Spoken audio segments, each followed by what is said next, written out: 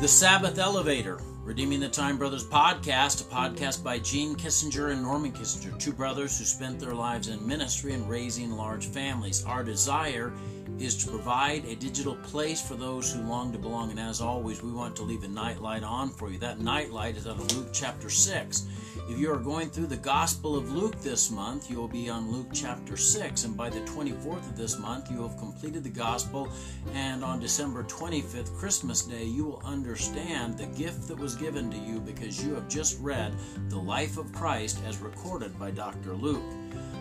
The verses read Luke 6, 1 through 5. And it came to pass on the second Sabbath after the first that he went through the cornfields, and his disciples plucked the ears of corn and did eat, rubbing them in their hands.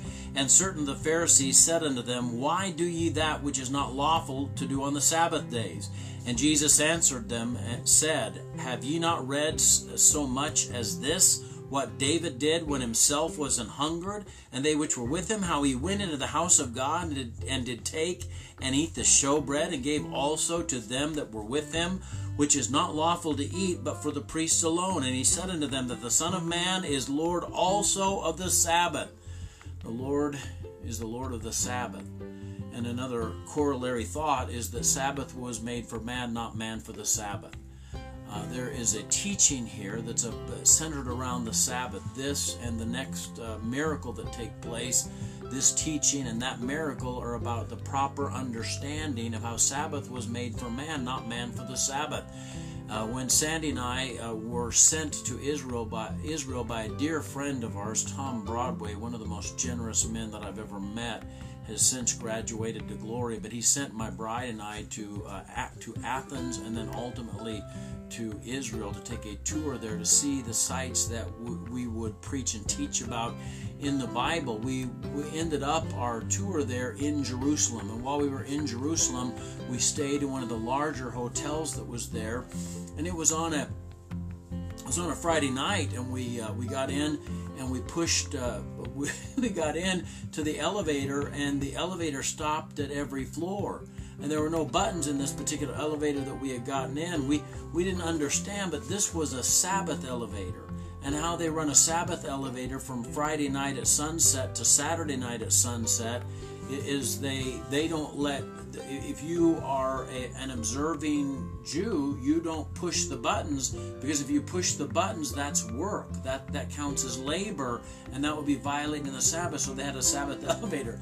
When I got on it, I thought it was one of those deals like my kids, when they get on an elevator, they'll push all the buttons, and I thought maybe I got on after some kid had pushed all the buttons, but our tour guide explained it to us that that's how the Sabbath elevators work, so that they don't have to work. And there's all kinds of extra rules that are outside of the Bible that were counted by the Orthodox Jewish community as violating the Sabbath if you did these things. And so they built laws upon laws to sort of keep people from violating the one commandment, which is to remember the Sabbath and keep it holy. And so Jesus, his disciples, are walking through a field, and they scoop up some grain and they eat it. And they're chastised by the Pharisees because they have, quote-unquote, violated the Sabbath.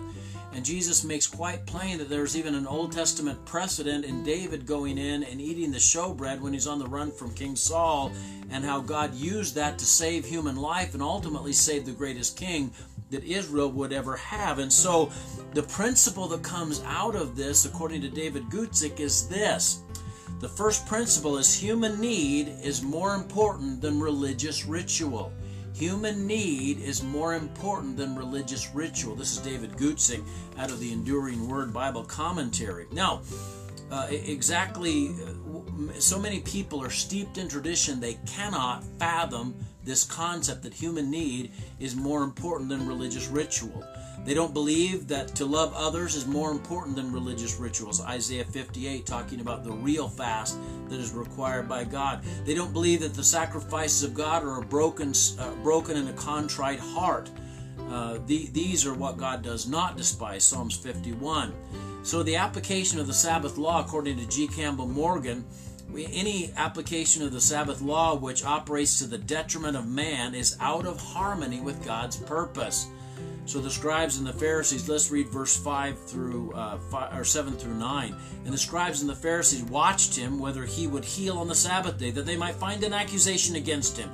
But he knew their thoughts, and he said to the man which had the withered hand, Rise up, stand forth in the midst. And he rose and stood forth, and said Jesus unto them, I will ask you one thing. Is it lawful on the Sabbath day to do good or to do evil, to save life or to destroy it? So the question, is it lawful to do good on the Sabbath day, to heal, to give life? And his question really emphasized the shallowness of these religious leaders. Here's the basic principle that Guzik talks about.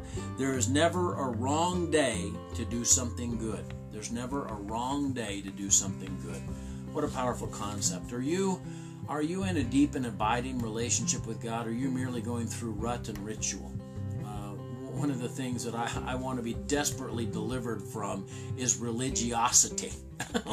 We've got enough religiosity around the planet. I'm not saying there's no place for very special rituals and ordinances and those kind of things. But what you need to understand is relationship is what those rituals were to flow out of. In other words, my relationship to God is why I take communion. I don't take communion to be right with God. I take communion because I'm in relationship with God. And so whatever rituals that we have, we need to make certain that those rituals flow out of relationship and not to allow them to operate to the detriment of our relationship to God. And boy, I think if we can get into just fall in love with Jesus again. If you can fall in love with God in a powerful, profound way, then all of a sudden those things that you do, whether it's coming to church on a Sunday morning, or whether it's opening up your Bible and reading it, or spending time in prayer, then those things don't become just a rote thing that you do, but they become something that's living and not dead. And I can tell you, it'll take your faith walk to a whole new dynamic. It'll take it to a new level if you'll allow God to emphasize the relationship, and you'll get connected to God in a powerful way. All the things that you do, you'll do them in a radically different fashion because it flows out of a real relationship to God, which is what they were meant to teach you about. They weren't meant to replace the relationship. So let's close our time together here in prayer. Dear Lord God, I thank you for this day, and I do thank you that you loved us enough to send your Son to this sin-cursed planet to live a sinless life and then die on the cross for us, to buy us a way to heaven, to purchase us a way to right relationship with you. Thank you that he paid a sin debt he didn't owe because we owed a sin debt we couldn't pay.